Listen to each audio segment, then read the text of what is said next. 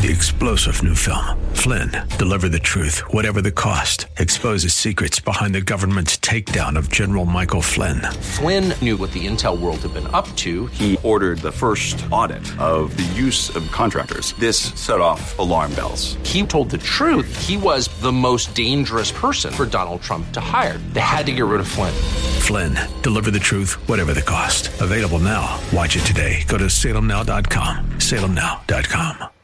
Welcome to the Georgene Rice Show podcast. This program was originally broadcast live on 93.9 KPDQ. We hope you enjoy the show. Well, good afternoon and welcome to the Tuesday edition of the Georgene Rice Show.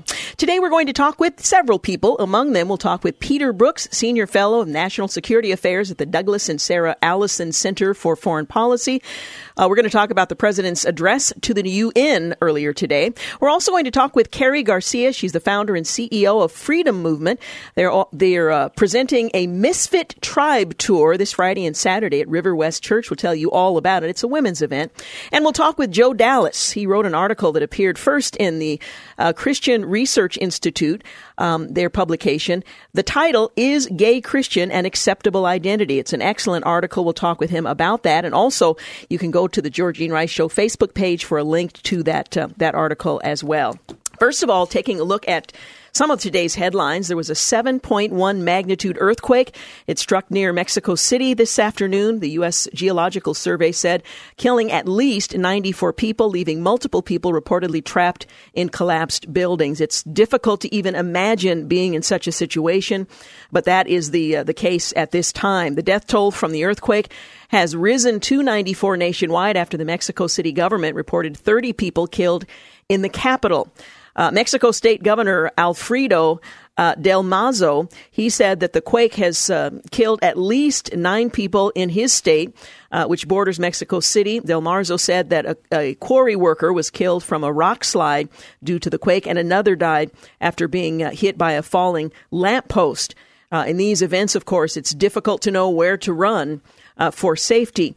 I saw images of what it looked like when the quake was in full force, and the ground looked like rolling water. It was interesting to watch, but of course terrifying at the same time.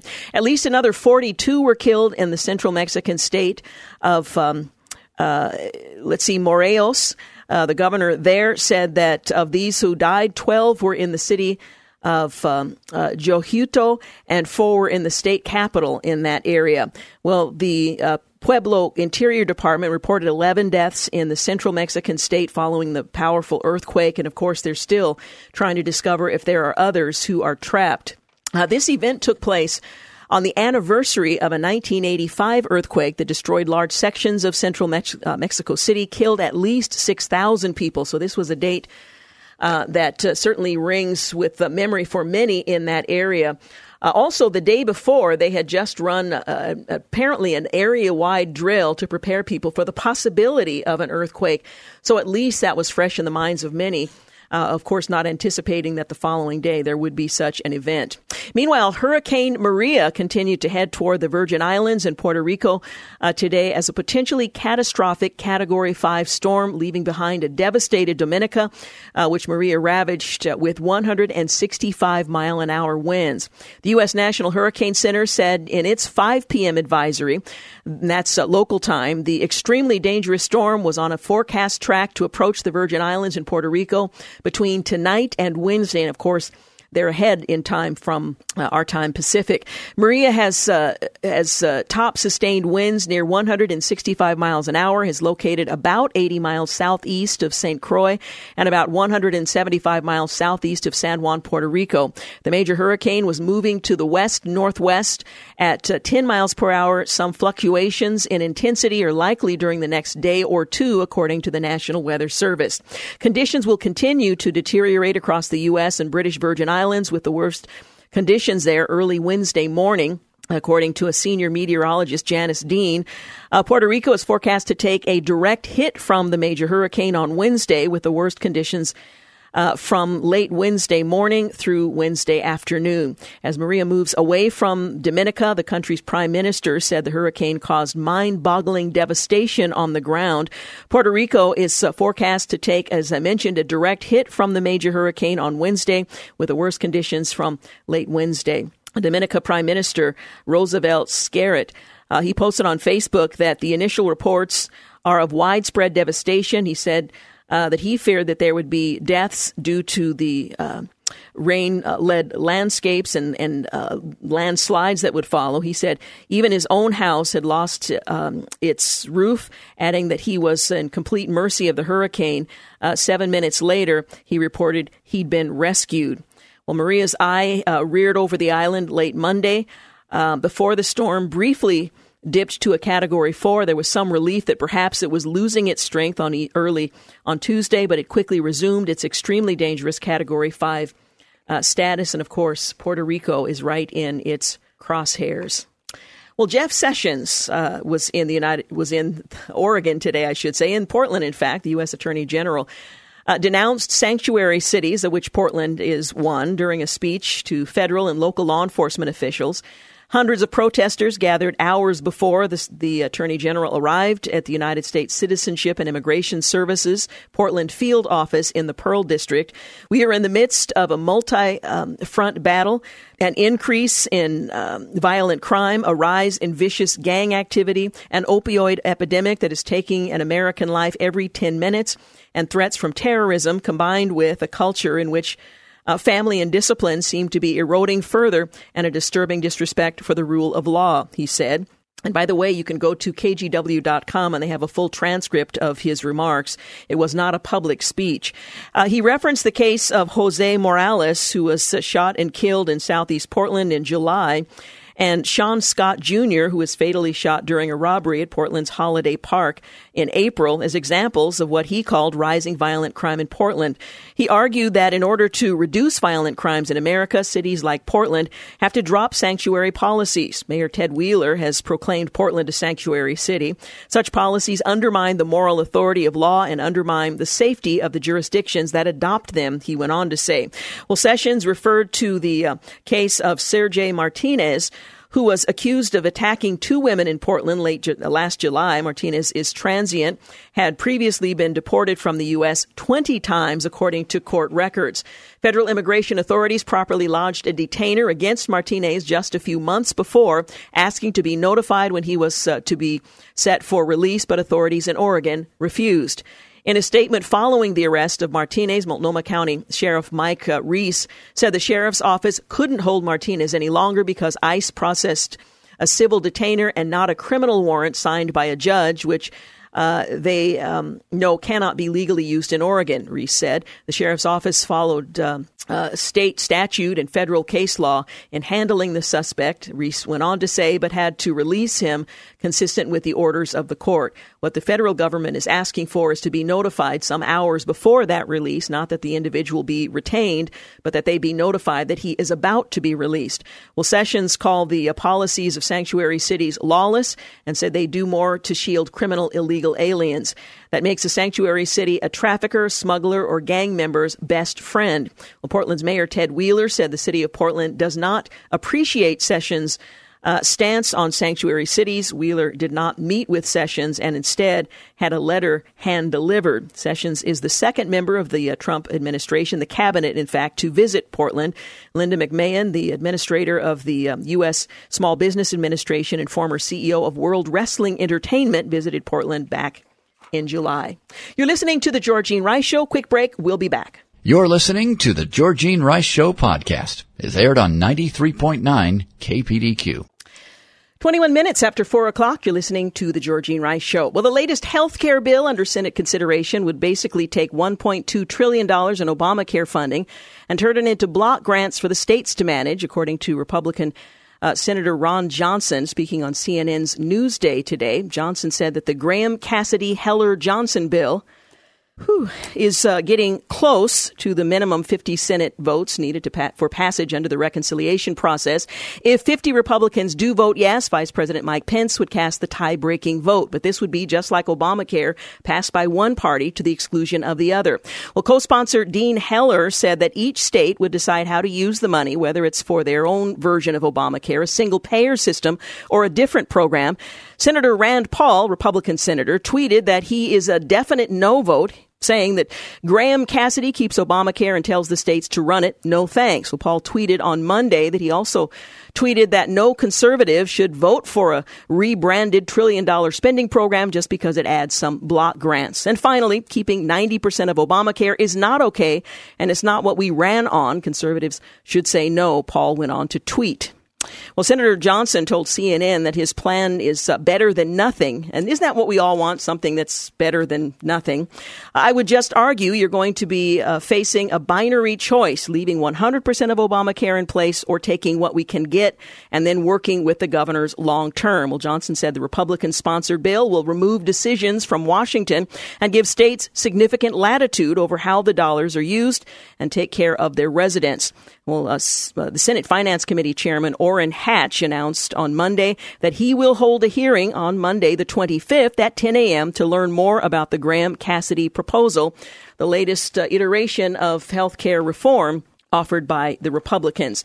Now, by the way, there are other versions. There's the Insurance Stabilization Plan. That effort was spearheaded by a Republican and a Democrat. It's a rare, broad, bipartisan health care push. It seeks to shore up the rickety individual insurance market, repairing a part of the Affordable Care Act. Then there's the single-payer plan. That bill would create a national government-sponsored health care system in an effort to extend coverage to all Americans.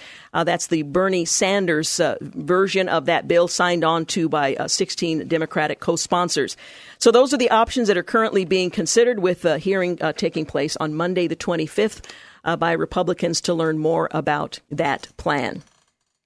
Now, as you may know by now, tomorrow we are partnering with Open Doors USA in their effort to provide Bibles to persecuted Christians. And we've been sharing little glimpses of the stories of some of these believers who have been persecuted for their faith. In these stories, you hear a little bit of the struggles that they face.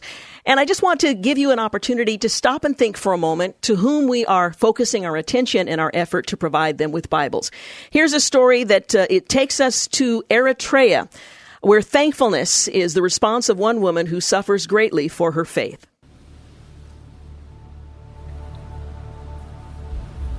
It was so cold during the night, you would suffer hypothermia. So hot during the day that your skin would burn to the edge of the container. The bugs that bite you felt like fire all over your body. But like driving a nail into wood, every hit, every beating, every blow to my body drew me closer to God. These are some of the notes I took when I had a chance to spend a few days with a lady called Helen Bahani.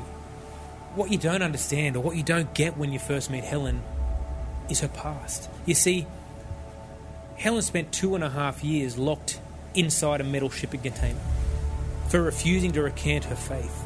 And not only that, she taught me one of the most profound spiritual lessons of my life. She taught me about thankfulness. If you were to wake up tomorrow with only the things you thank God for today, what would you have?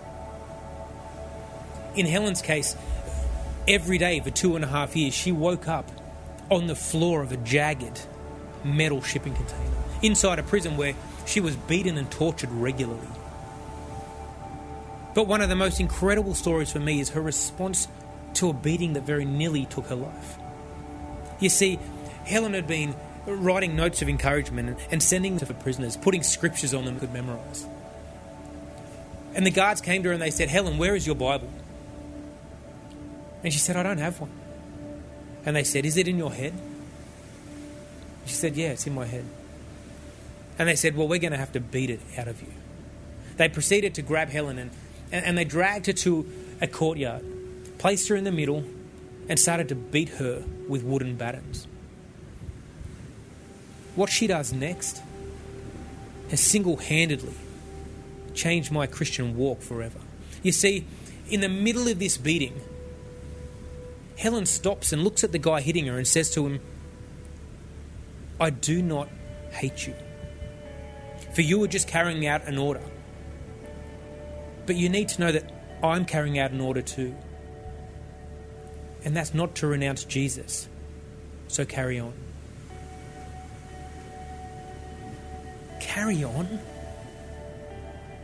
I mean, when they were finished beating her, they simply threw her body back into the metal shipping container. And as she lay on the floor in the container, she began to sing the following: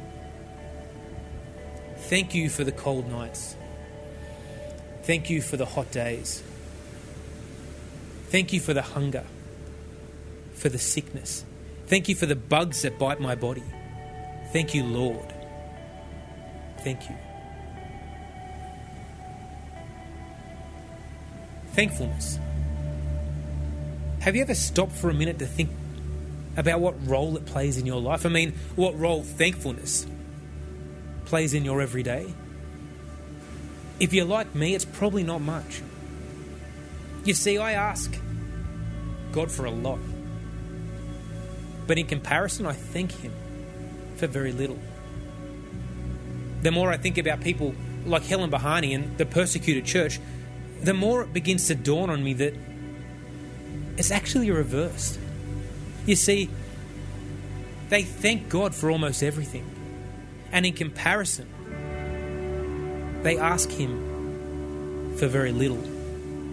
And this is because they're not following an institution called Christianity. They're following a living God. We're following a living God who walked the earth and who today walks the earth through His Spirit. Our gratitude, our thankfulness, and the level by which we measure it should not be based off a set of rules or expectations and buzzwords, I guess, created by this Christian pop culture.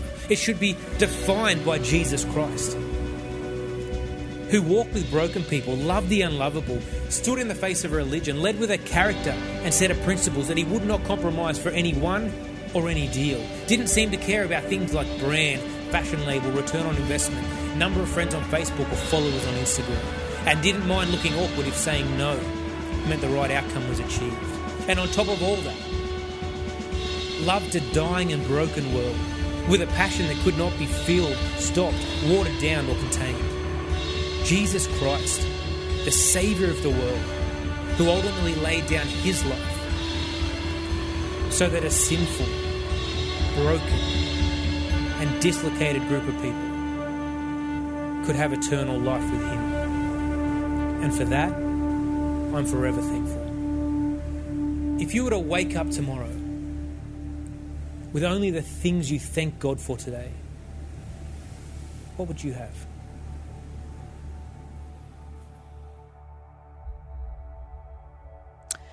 Join us tomorrow as we partner with Open Doors USA and give you an opportunity to provide Bibles for folks who desperately need them, in this case in Eritrea. I should mention that she and her daughter were granted asylum in Denmark in 2007, 12 months after her release. So praise God for that. Coming up, we're going to talk with Peter Brooks. That's in the 5 o'clock hour. Kerry Garcia, the founder and CEO of Freedom Movement. We'll tell you more about that. And we'll talk with Joe Dallas. He's the author of a column, The Is Gay Christian an Acceptable Identity, an article that first appeared in Christian Research Institute magazine. We'll be back. You're listening to the Georgene Rice Show podcast. It's aired on 93.9 KPDQ.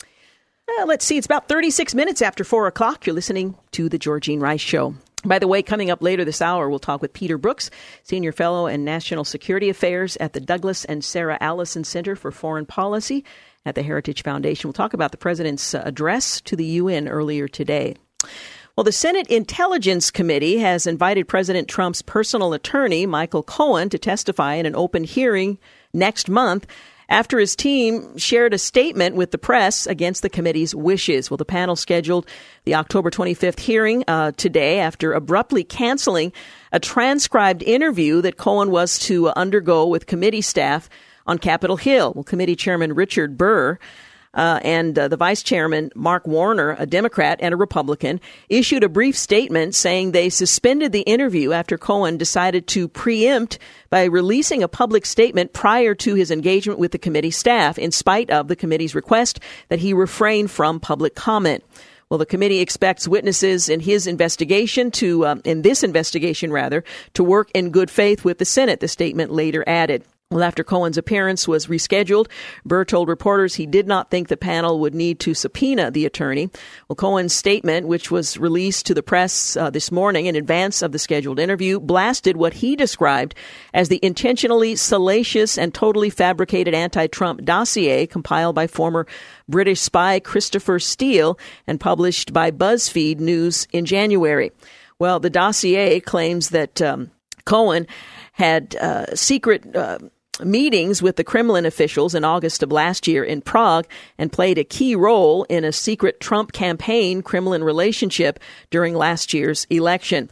I have never engaged with, been paid by, or paid for, or conversed with any member of the Russian Federation or anyone else to hack or interfere in the election, Cohen's statement read. Well, he added that in his proximity to Trump as a candidate, he never saw anything, not a hint of anything, that demonstrated his involvement in Russian interference in our election or any form of Russian collusion.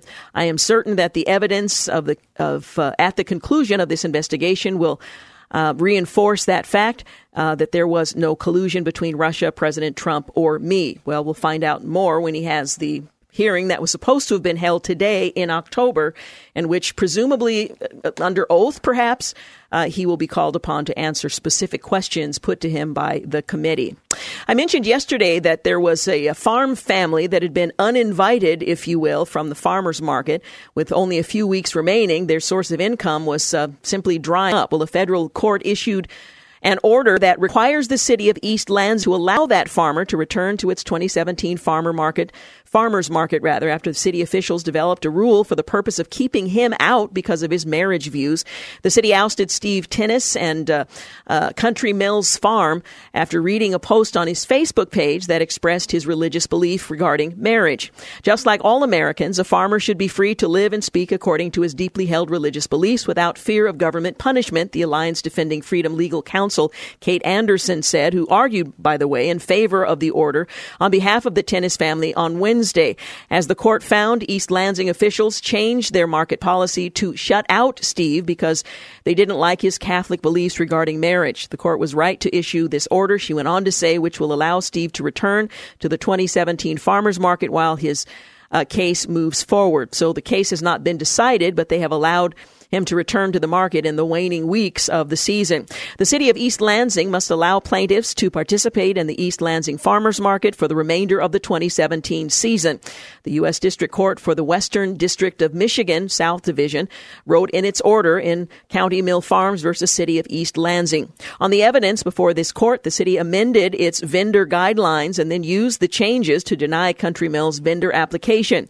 There exists a substantial likelihood that plaintiffs will be able to prevail on the merits of their claims for speech retaliation and for free exercise of religion. End quote. Well, that issue is an unconstitutional, unlawful, and I'm quoting here from the attorney representing the Tennis family, and complex policy that city officials adopted specifically to shut out this family and County Mills Farms, his family's fruit orchard, purely because he posted on Facebook that he believes in biblical marriage as between one man and one woman.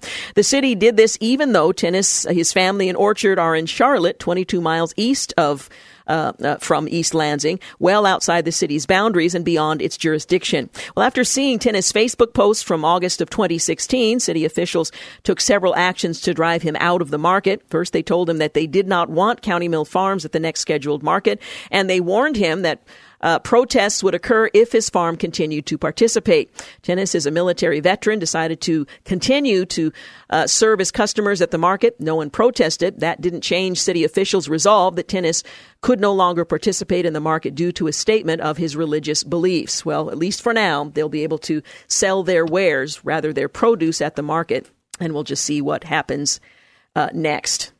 One of the things I failed to do yesterday was when I had as my guest in studio the author of Mom Strong. I had Heidi St. John in studio with me. She's a very popular conference speaker and author and blogger at The Busy Mom. She speaks all over the country. She shares encouraging, relevant, and biblical truth with women.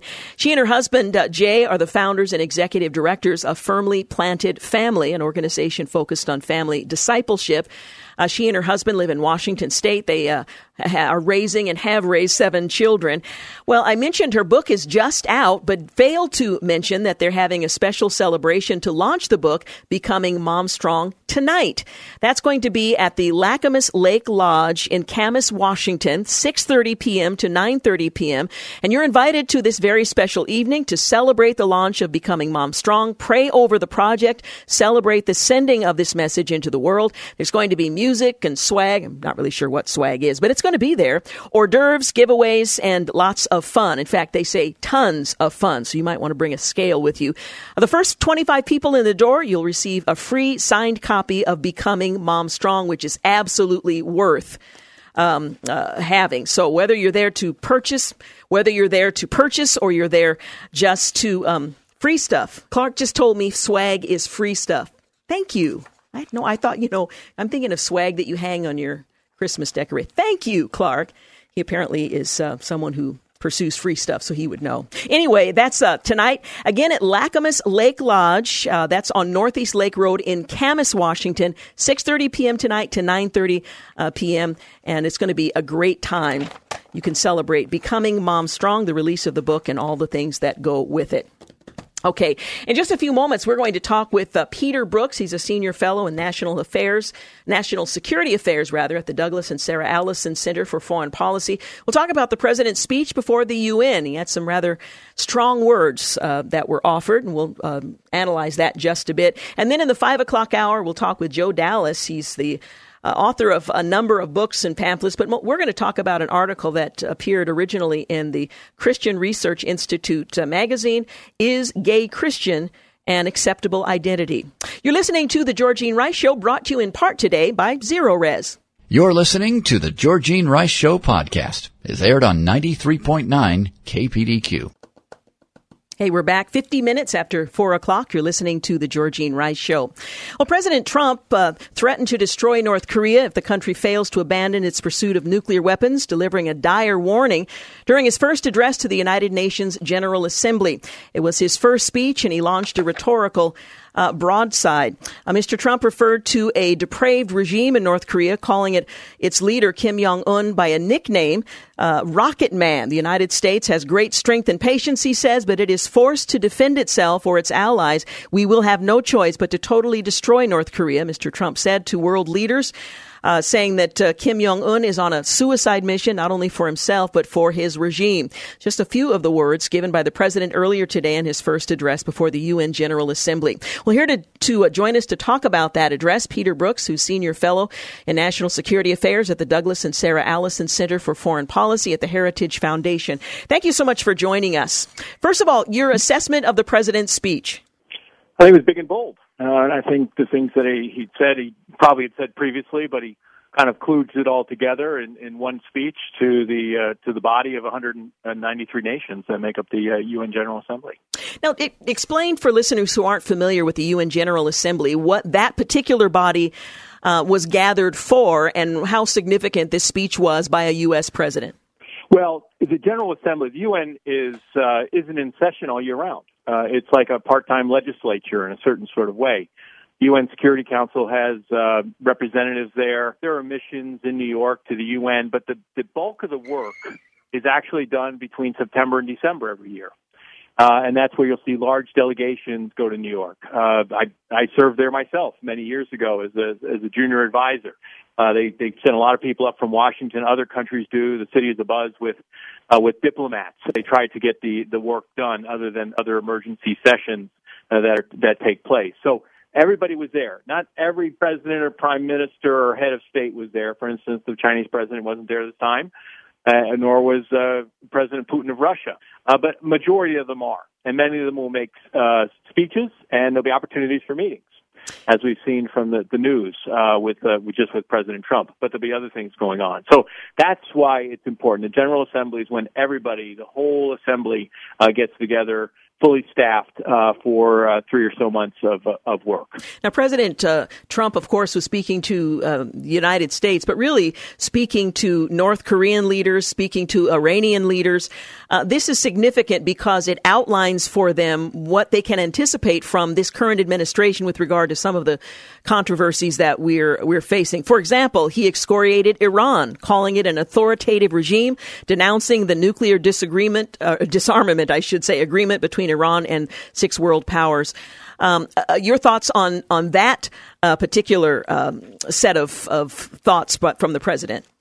Yeah, well, I think he was a little bit more comprehensive about Iran in terms of he's expressed concern about the Iranian nuclear deal since the campaign, and what he said today didn't seem to be tremendously different, other than he said it to a different audience. It was a bit more comprehensive. It characterized the Iranian regime in ways that you described, masquerading as a democracy, corrupt, the terrible things that the mullahs have actually done economically to its own people, human rights repression, et cetera, et cetera. I think the big thing out of that is the president is saying that the United States may leave the nuclear deal. He feels that it's such a terrible deal. I think he called it an embarrassment, if I recall correctly. People can read the speech themselves, but he called it an embarrassment, and he doesn't feel like it was a good deal, and it does have a lot of shortcomings.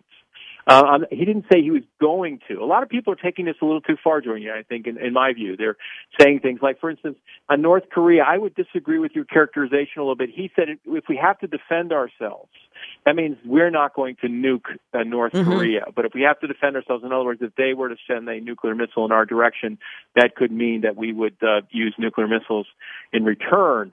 We wouldn't wait, we wouldn't allow it to be unanswered. So I think it wasn't saying, if you don't give them up, we're going to do that. I think we're going to nuke you. I think you're saying if you try to nuke us, we will definitely, it'll end badly for you, Pyongyang.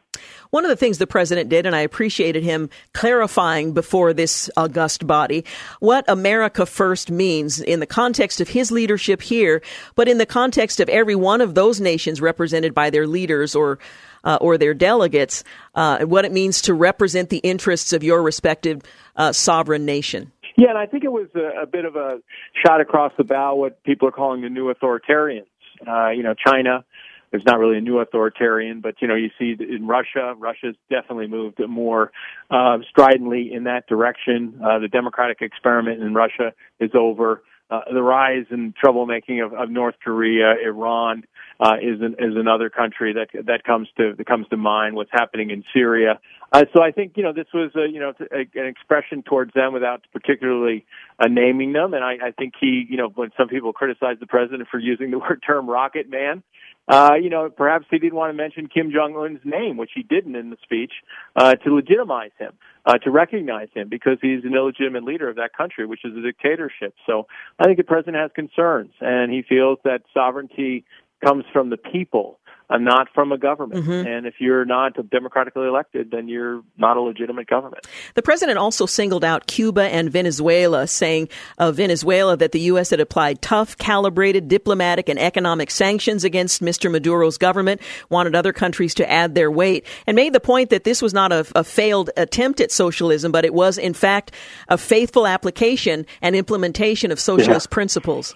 That was a great line. Yeah, it was. I loved it. He basically said, it's not because they didn't apply it correctly, it's because they applied it faithfully, that it's such a failure. I mean, I'm sitting here writing. I write for the Boston Herald, and I'm writing a column about the president's speech right now, and I was thinking about that, and I used to write a lot about Hugo Chavez, who was a real troublemaker, as you recall, as the president of Venezuela. And who would have thought that things would be worse in Venezuela than they were under Hugo Chavez? And that's where we're at today. So he wasn't talking, Venezuela isn't a security threat to the United States like North Korea or Iran is, but it showed his interest in the humanitarian side of foreign policy, where people are suffering for, non-commonsensical reasons. Venezuela has a long history of democracy. It has been one of the most prosperous countries at times in this hemisphere. So I mean, it's just ridiculous that it's in this sort of situation today where people of Venezuela are going hungry and there's food shortages and things along this line because of policies that are imposed by the government. Now, the president did not criticize China or Russia by name. He did say that he rejected threats to sovereignty from Ukraine to the South China Sea, but he thanked both countries for backing a UN resolution imposing new sanctions on North Korea. Your thoughts regarding his approach to China and Russia? Well, I think it was right to thank him on North Korea, perhaps to encourage them. He's been critical of them in the past, but he also didn't let them slip by because of what Ukraine, Crimea with Russia, and the South China Sea with China. So I think it was pretty balanced. Of course, it's interesting he didn't call them out on Ukraine or South China Sea, but I think everybody knows who they're talking about, which made the president look more in the standard way of being a diplomat at the UN, where you criticize somebody without naming them, which I think is kind of farcical in general. But in this way, he kind of played with diplomatic there and said, okay, I'm talking about these two things. You know who I'm talking about, and we'll just move on. But I think he also, he realizes that there's opportunities for cooperation and there's opportunities for confrontation, I think, out there. And I think he was calling for more on the side of cooperation among these countries to deal with the major international problems that face us. We've got about 30 seconds. How was this speech received by those who were in attendance and those here in the U.S. who heard the president's words? That's hard to say. It's kind of a Rorschach ink blot test, right? I mean, you're going to see or hear what you want to hear. Like I said, I've corrected a lot of people who said, we're going to attack North Korea and we're going to leave the Iran nuclear deal, which the president did not say. He may have hinted at that. He may have inferred about those things. He may have laid down some warnings and threats about these issues, but he did not say some of the things that people are saying. But the people will hear what they want to hear. I think from my perspective, it was a big and bold speech. Well, I thank you so much for taking the time to talk with us about it. Thanks for having me. Appreciate it. Again, Peter Brooks is Senior Fellow on National Security Affairs at the Douglas and Sarah Allison Center for Foreign Policy. We've got news and traffic coming up here at the top of the hour. Next hour, we'll talk with Carrie Garcia about a women's event coming to River West Church in Lake Oswego this weekend. And Joe Dallas on his column, Is Gay Christian an Acceptable Identity? We'll be back. You're listening to the Georgene Rice Show podcast. It's aired on 93.9 KPDQ. Well, welcome to the second hour of the Georgene Rice Show. 6 minutes after 5 o'clock. We're glad to have you with us. Clark Hilton is engineering today's program. James Blend is producing. Later this hour, we'll talk with Joe Dallas. His article, Is Gay Christian an Acceptable Identity? He'll join us later in this hour. Now, there's an event coming to the Portland area for women. It's a 2-day event, and you're invited to come relax and enjoy stories from other women. Some encouragement, laughter, art, treats, incredible music. Well, we're talking about the Misfit Tribe Tour that's coming to Lake Oswego this weekend. Here to talk with us a bit about that is Carrie Garcia. She's the founder and CEO of Freedom Movement, and their Misfit Tribe Tour begins here in Portland on Friday night. Hey, thanks so much for joining us. Thanks so much for having me. Well, first of all, let me ask you to explain for our listeners what the Freedom Movement is. It's an organization that we created about 3 years ago, and we pretty much exist to help liberate women to walk into victory. And one of the ways we do that is through large-scale events and conferences.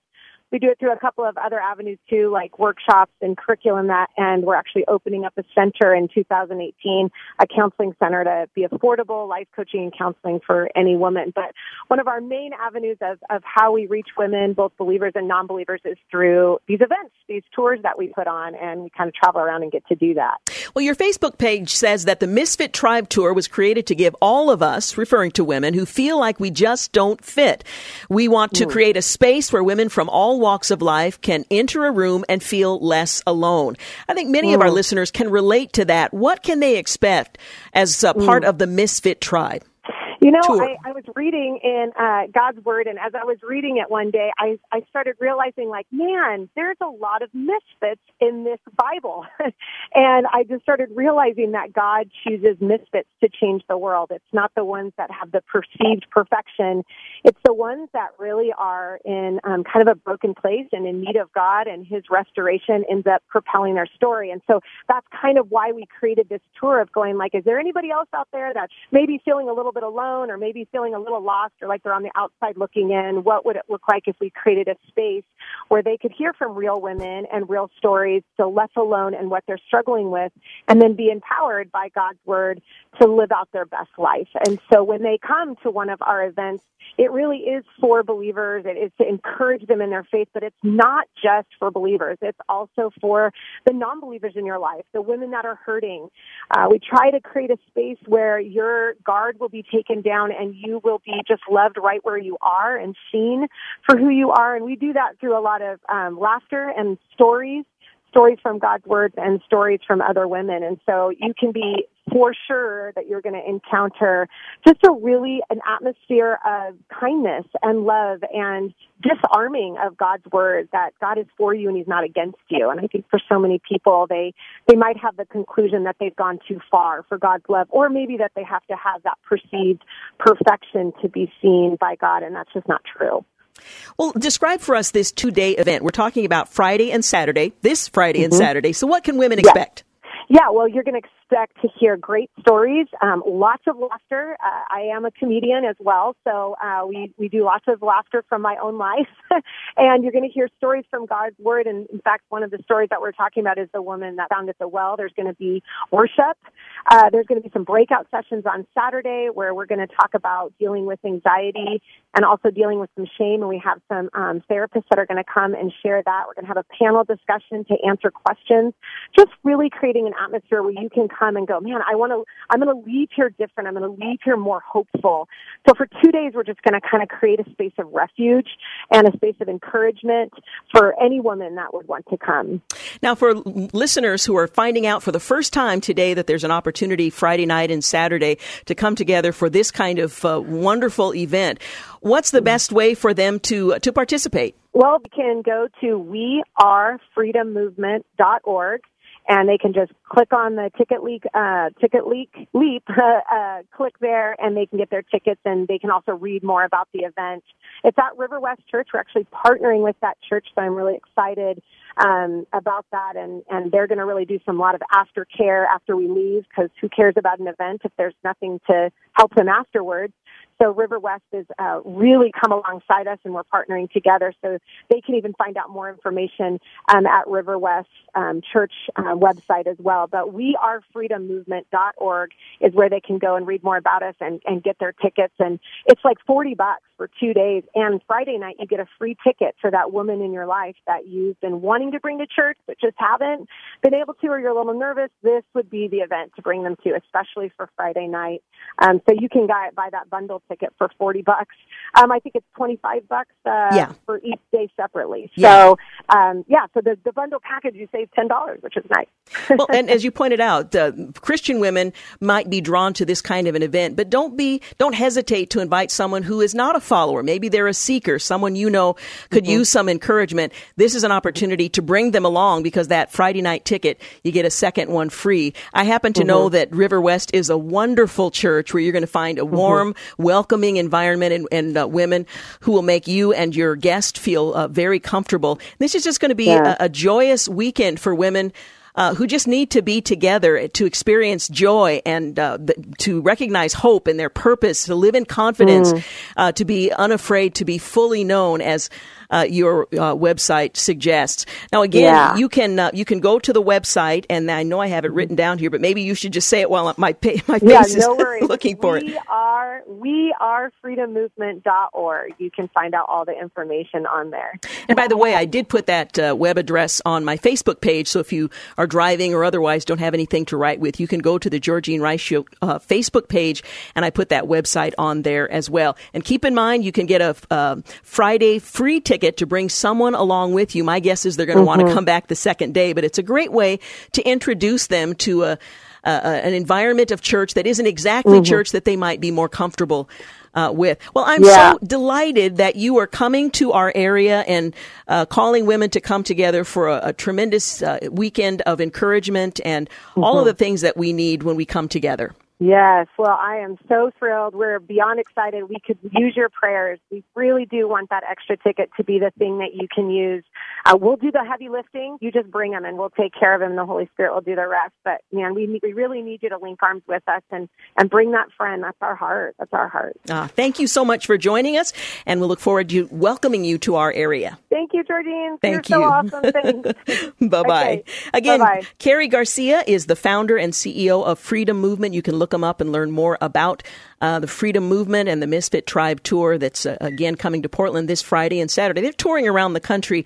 They're going to be at River West Church in Lake Oswego. And again, that's a place you're going to find very comfortable, warm, welcoming. They're hosting this event, but it's not exclusive to River West. They're inviting you to come along, and you can learn more about that at the website wearefreedommovement.org. All the important details are there, so check it out. Well, coming up next, we're going to talk with Joe Dallas. He is an author, a conference speaker, an ordained pastoral counselor. He's the program director of Genesis Biblical Counseling in Tustin, California, which is a counseling ministry for men dealing with sexual addiction or other sexual relational problems. He has a master's degree in Christian counseling from Vision University in San Diego. He's a member of the American Association of Christian Counselors, and he's also the author of the daily blog Joe Dallas Online. He is a reliable source on issues relating to sexuality, and he's going to join us in just a moment to talk about a column that he wrote that appeared in Christian Research Institute's magazine, Is Gay Christian? The idea, the phrase, an acceptable identity. It's very well written, and I think helps give clarity to those of us who want to be biblically sound and also want to counsel in a way that's honoring to Christ those who might use that moniker. You're listening to The Georgene Rice Show. We'll be back. You're listening to the Georgene Rice Show podcast. It's aired on 93.9 KPDQ. Hey, welcome back. You're listening to the Georgene Rice Show. Recently, I had occasion to read a column that originally appeared in the Christian Research Institute magazine, Is Gay Christian an Acceptable Identity? It was written by Joe Dallas, and I find him to be a reliable source on issues related to human sexuality. He is consistently biblically sound and wise in his approach. And so I asked him to join us today to talk about that column. Now, Joe Dallas is an author. He's a conference speaker and ordained pastoral counselor. He's the program director of Genesis Biblical Counseling in Tustin, California, which is a counseling ministry for men dealing with sexual addiction and other sexual relational problems. He received his master's in Christian counseling from Vision University in San Diego, is a member of the American Association of Christian Counselors. He's also the author of the daily blog, Joe Dallas Online, which is certainly worth reading, and occasionally will hold an online webinar as he did earlier this month when homosexuality hits home. He joins us today to talk about his column that was written some months ago, but is very relevant today. Joe Dallas, thank you so much for joining us. Oh, it's so good to be talking with you again, Georgene. Well, I appreciate your wisdom in helping Christians navigate some of the thorny issues with regard to human sexuality from a biblical approach. And as I mentioned, I read your column on Is Gay Christian an Acceptable Identity, and wanted to give you an opportunity to talk a bit about this, because I know many followers of Christ don't quite know how to approach the issue of how to address someone who identifies as a gay Christian. You begin the article talking about a conference that you spoke for on sexual purity, when a man approached you and made a comment that was startling to you, and certainly was to me as I read it. Can you kind of recount that encounter with a man who identified himself as a boy lover and a Christian? Yeah, Georgene, I was speaking at a conference on recovery, and afterwards a man approached me, and he said he appreciated what I had to say, that he himself was in recovery, and that he was a boy lover. And I was flabbergasted and asked him if he could clarify that a bit. And he said, well, I'm sexually attracted to boys, but I'm a Christian and I know it would be wrong to act on those attractions, so I abstain from them, but I'm a boy lover. And we got into a long discussion about the way we identify ourselves. First of all, whether we as Christians should, according to Scripture, identify ourselves according to any particular sinful tendency. And secondly, whether we should ever apply a positive term to a sinful tendency, because, of course, there's nothing wrong with being a boy lover. If you love boys as you love children, you want what is best for them and you want to see them raised healthy and whole. That is certainly not an accurate term for a pedophile. When somebody is sexually attracted to children, much less exploits children, that person is not a boy lover. That's a boy abuser. And the sexual attraction to children should never be called love. So my twofold concern was, first of all, that he was identifying himself by a sinful tendency, and secondly, the fact that he was minimizing the sinfulness of the tendency by referring to it as love. And the point I was trying to make in the article, as you mentioned, Georgene, was that today there is a growing movement within the Christian population, and I should say within the evangelical Christian population, to embrace the term gay Christian. Now, I want to make a distinction here because gay Christian can refer to people who identify as Christians and are sexually active through homosexual relating. In other words, they're sexually active lesbians and gays who identify themselves as Christians, and they basically take a revisionist approach to the Bible, whereas they say the Bible doesn't really condemn homosexuality. That's one movement hitting the church, the revisionist movement. But another movement, which is much more subtle, and I think that Christians are much more susceptible to, is the re-identification movement, the movement of identifying as a gay Christian, one who does not act on his homosexual desires and realizes it would be a sin to act on those desires. Well, that's good. I agree so far. But then turns around and identifies himself or herself by those desires, which I think is an error, and refers to those desires with a positive term like gay.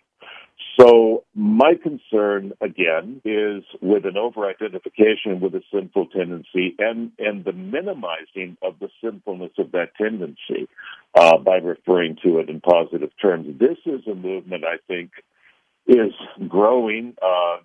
There are at least a couple of new books on the market now, Georgine, by people who identify themselves as gay Christians who are not acting on their homosexual desires, but still see themselves as part of a community of believers based on the shared experience of having homosexual attractions. And as someone who himself repented of homosexuality back in 1984, I'd have to say I'm glad nobody ever suggested to me that I should identify myself in that way. I had been a very active part of the gay community from 1978 to 1984, and when I repented, it was very clear to me that I was not a gay Christian.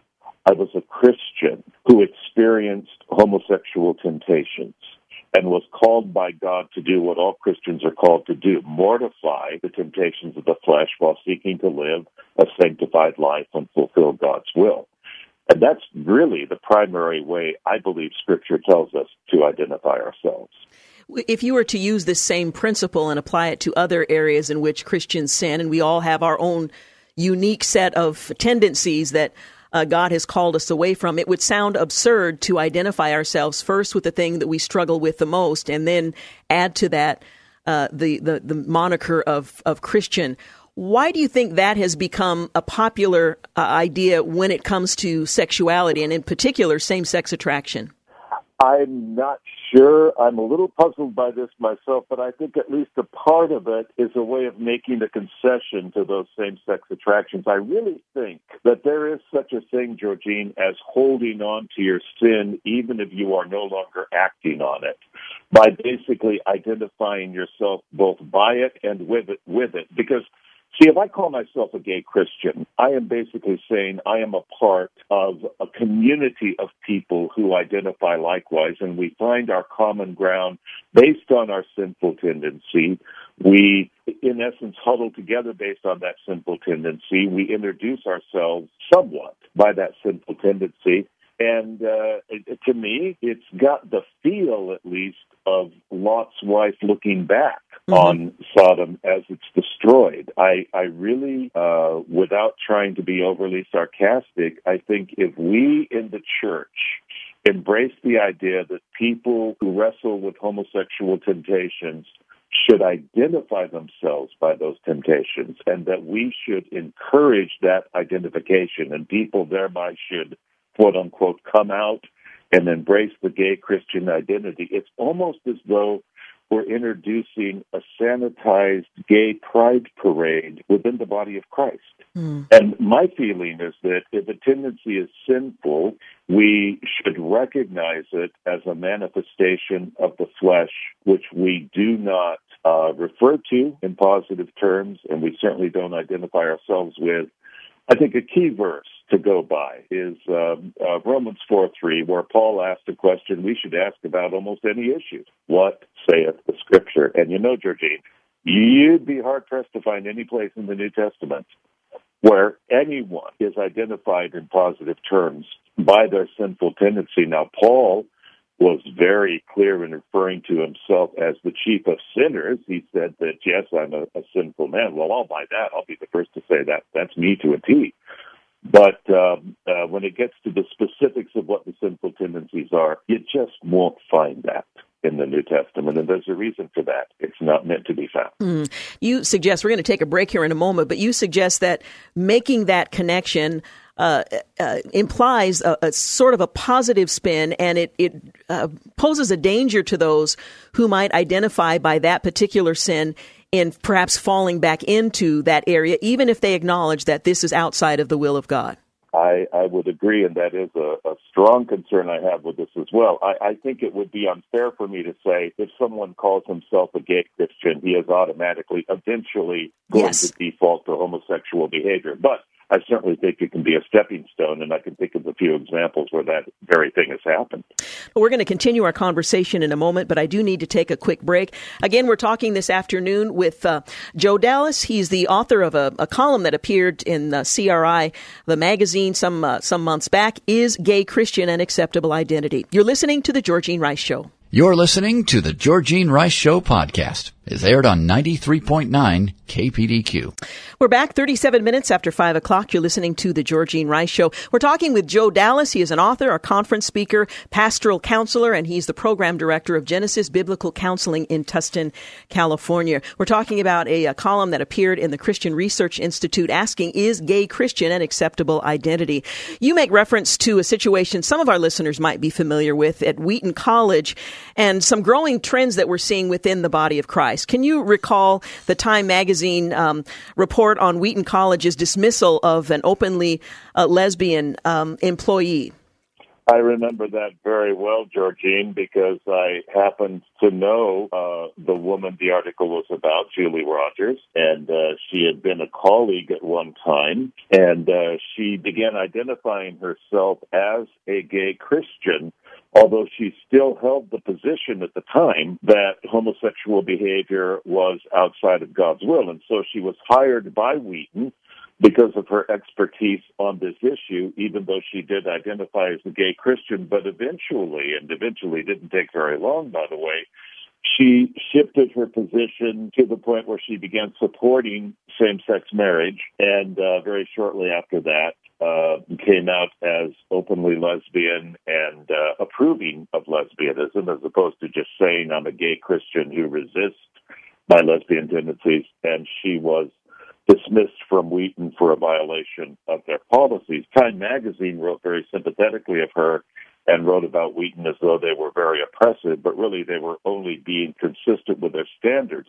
The reason I brought her up in the article I wrote for the Christian Research Institute is that it does seem that in her case, at least, identifying as a gay Christian was a stepping stone towards completely embracing homosexuality, because it was a beginning of putting a positive spin on homosexual desires. Now, just about a week and a half ago, I read a heartbreaking blog by a woman called Monica G. And Monica and her husband had done interviews earlier this year in which her husband identified himself as a gay Christian, and they identified themselves as being in what was called a mixed orientation marriage, in which one partner in the marriage was attracted to the same sex. And they did say at the time they felt homosexuality was not God's will. It would be wrong to give into it, but he still identified himself as a gay Christian. That was earlier this year. Now they are divorced. He has left his family and is embracing homosexuality and has publicly declared himself to be gay and gay-affirming. And Monica, in her blog, wrote that she regrets the fact they referred to themselves as a mixed-orientation marriage. And more to the point, she regrets the fact that he adopted the category or the label gay Christian, because that was the beginning of legitimizing homosexuality. Now, I want to be fair here. You know, Georgene, you and I both know people need to be able to be honest, okay? Mm-hmm. I think it would be a terrible thing if in a church someone wrestled with homosexual temptations and felt they could not admit those temptations to anyone. That's wrong, because all of us are dealing with some kind of sinful tendency, some sort of temptation. We should have a place within our own churches where we can confidentially speak to either a support group, an accountability partner, a pastor, a prayer group, and say, hey, these are the temptations I'm struggling with. Please pray for me and support me. We should all have that available to us. And that definitely includes the Christian who struggles with same-sex temptations. But there's a big difference between the Christian who struggles with same-sex temptations and the Christian who identifies himself by those temptations, especially in a positive way.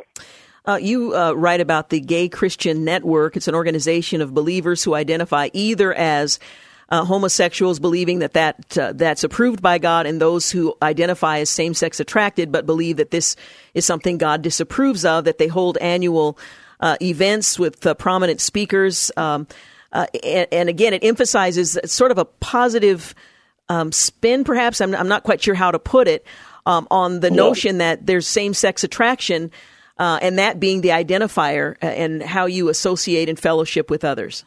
Georgene, the Gay Christian Network is made up of people who call themselves Side A Christians and those who call themselves Side B Christians. The Side A ones embrace homosexuality, act it out, and call themselves Christians.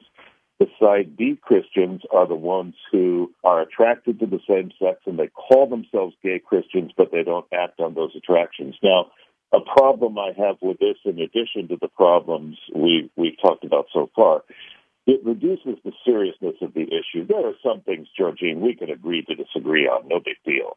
If you think the rapture of the church is pre-tribulation and I think it's mid-tribulation, good grief, we're not going to break fellowship over that. One person may be charismatic, another may be a cessationist. You know, I almost want to say, who cares? But there are some issues we can't be in communion together over when we have disagreement on them, and this is one of them. I believe that sexual standards are primary issues, not secondary issues, like whether or not you should drink alcohol or whether or not you should go out dancing. The first case of church discipline involved sexual sin. Paul wrote to Corinth that if a brother or a sister is involved in overt, ongoing fornication, you can't even be in fellowship with that person.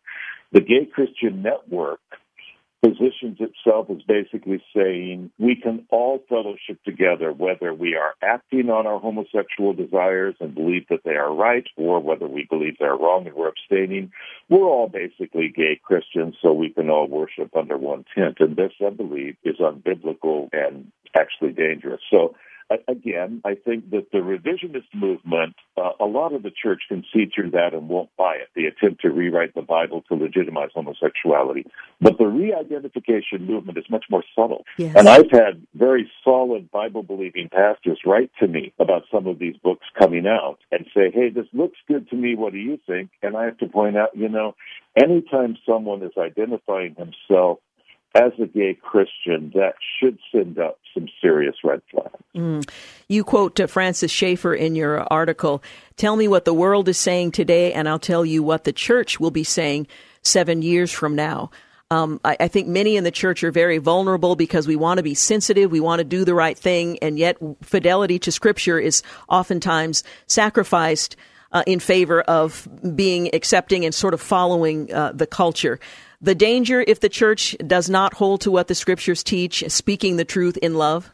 Well, the huge danger in that, of course, transcends homosexuality. Yes. It has to do with sound doctrine itself. Whenever we decide that we know better than what Scripture has already plainly stated, we are on some very, very shifting sand there. It's not a good foundation. I would encourage our listeners, we have a link to the article we've been referencing, Is Gay Christian an Acceptable Identity? You can read it in its entirety. It's very well written. I appreciate that you're very even-handed and really challenge us to do and say the right things and to approach our brothers and sisters who struggle with same-sex attraction as we struggle with many other things in a way that's Christ-honoring and helps all of us to to walk in a manner that's worthy of our calling. Joe Dallas, thank you so much for joining us today. Always a pleasure talking with you, Georgene. Appreciate it very much. Again, you can follow Joe Dallas. He has a blog and again, always has great insight. It's a daily blog, Joe Dallas Online, and the article we've been referencing. If you want to help communicate a biblical view on the subject with someone who may be struggling or has made a decision to identify according to their sexual orientation as a Christian, this may help you kind of think that through. All right, we're going to take a break here in just a moment. You're listening to The Georgene Rice Show. You're listening to the Georgene Rice Show podcast. It's aired on 93.9 KPDQ. Hey, welcome back. You're listening to the final segment of the Georgene Rice Show. One thing I wanted to mention quickly, yesterday I had the privilege of having a very bright, devoted young woman on the program, Heidi St. John. She, as you might recall, is a popular conference speaker. She's an author, a blogger at The Busy Mom. She speaks all over the country, sharing encouragement, relevant biblical truth with women. And she and her husband are the founders and executive directors of Firmly Planted Family, an organization that's focused on family discipleship. She's the mother of 7 children. A couple of them are grown. Others are still in the home. But she is the author of Mom Strong. And I neglected to mention when she was here with me in studio that tonight there is a special evening with Heidi St. John to celebrate the launch of that very book, Becoming Mom Strong. They're going to pray over the project, celebrate the sending of the message into the world. There's going to be music, swag, hors d'oeuvres, giveaways, tons of fun. The first 25 people in the door will receive a free signed copy of Becoming Mom Strong. And that is tonight, 6:30 to 9:30. At the Lacamas Lake Lodge in Camas, Washington. That's on Lake Road. You can find out more on the Mom Strong website, but it's the Becoming Mom Strong launch party, and just wanted to let you know that you are invited to be a part of this event. Just looking to see if I have any more details. But anyway, that's tonight, and I apologize for failing to mention that yesterday when she was right here in studio. As I mentioned, she's responsible for the very popular blog, The Busy Mom. You may also find details about that there as well. But that's tonight, 6:30 p.m., all the way up till 9:30 at the Lacamas Lake Lodge in Camas, Washington. Well, as you may have gathered by now, tomorrow we're partnering with Open Doors USA. It's an organization that's sole focus is to encourage and support persecuted Christians around the world. They provide all kinds of support. And as you've heard earlier in the program today, if you listened in the first hour, you know, for example, that in Syria and in Iran, they support some 24,000 persecuted Christian families in those 2 countries alone. Well, in our partnership with them, which will express itself more fully tomorrow during our radiothon, they've given us an opportunity to help them provide Bibles to those who are without them. And we're talking about persecuted believers. And I wanted to just give you a glimpse of what to anticipate as we focus on this subject, this family business tomorrow during the program with this song and story. Jaden Lavick is the musician, and this once again gives us an opportunity to think about what's going on in the lives of believers this very moment who are suffering persecution for their faith, many of whom do not have God's word.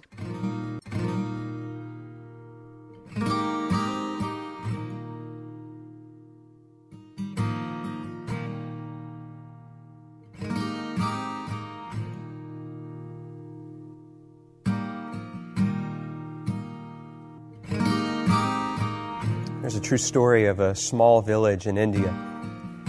And in this village, there was this family that came to a saving faith in Jesus Christ as Savior and Lord. This agitated the village so much, and everybody became so upset that an angry mob gathered and shoved them into the public square. The village chief confronted them, and he said to the man, "If you and your family will not recant your faith, you all will surely die." The man didn't know what to say or what to do. And so the only thing that came to mind for him were the words of a song that he himself had composed when he had first surrendered his life to God. And so he began to sing, "I have decided to follow Jesus. No turning back, no turning back." And with that, horrifically, his children were killed. I have decided to follow Jesus. I have decided to follow Jesus. I have decided to follow Jesus. No turning back, no turning back.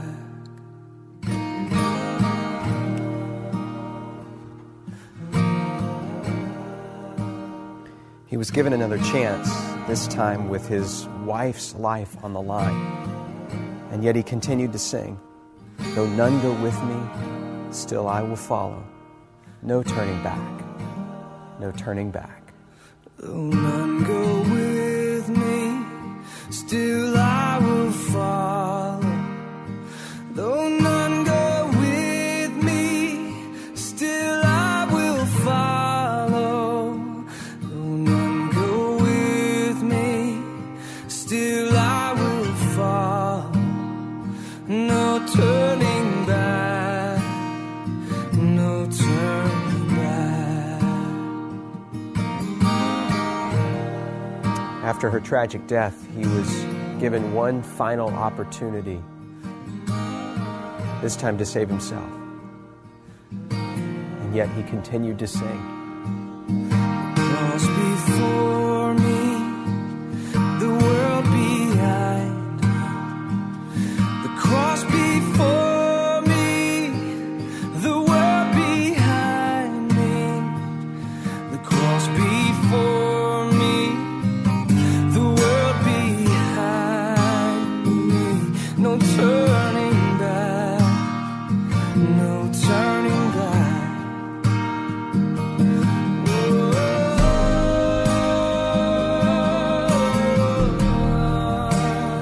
Even though that man and his family died on that day, something remarkable happened. A seed was planted in the heart of that village chief, a seed that began to grow over time, and eventually he called the community together in that very same neighborhood, in that very same square, and he renounced his former faith and declared his allegiance to Jesus Christ. And a celebration broke out in that moment, and the gospel began to flourish and to grow in that community, not just in that village, but across the whole region, because they had seen real faith, and they knew the true character of God because of a family that believed and sacrificed, even under the penalty of death.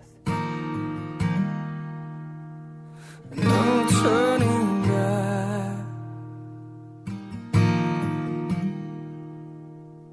No turning back. Tomorrow on the program, we're going to focus on men and women of faith who have resolved that they will stand firm, as the Scriptures encourage us all to stand firm.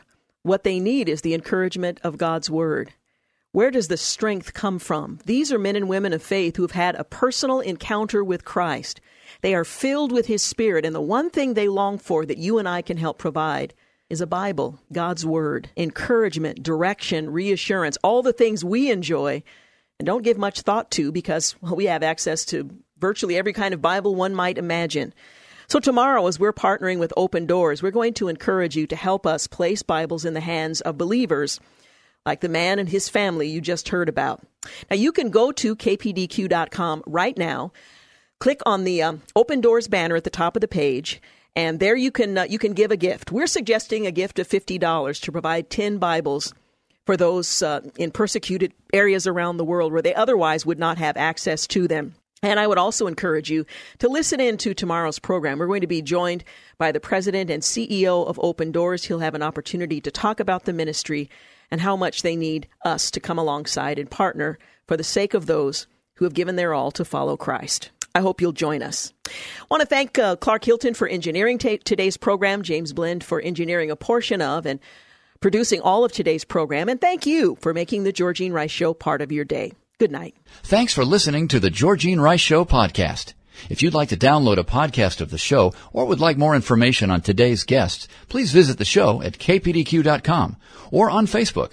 Follow the show on Twitter at GRice Show and like us on Facebook. And join us live every weekday at 4 for more critical thinking for critical times on 93.9 KPDQ. 3-star General Michael J. Flynn, head of the Pentagon Intelligence Agency, knew all the government's dirty secrets. He was one of the most respected generals in the military. Flynn knew what the intel world had been up to. He understood its funding. He ordered the first audit of the use of contractors. This set off alarm bells. The explosive new documentary, Flynn, Deliver the Truth, Whatever the Cost, uncovers the facts behind this scandal. Flynn told the truth. He was the most dangerous person for Donald Trump to hire. I find out the worst enemy that I'm going to face in my life is right here in America. They took my assessment and they wanted me to change it. And I was like, I'm not changing it. They had to get rid of Flynn. With in-depth interviews, archival footage, and never-before-seen personal records of the man behind the headlines. I just felt like I was drowning. Flynn, Deliver the Truth, Whatever the Cost. Available now. Watch it today. Go to salemnow.com. salemnow.com.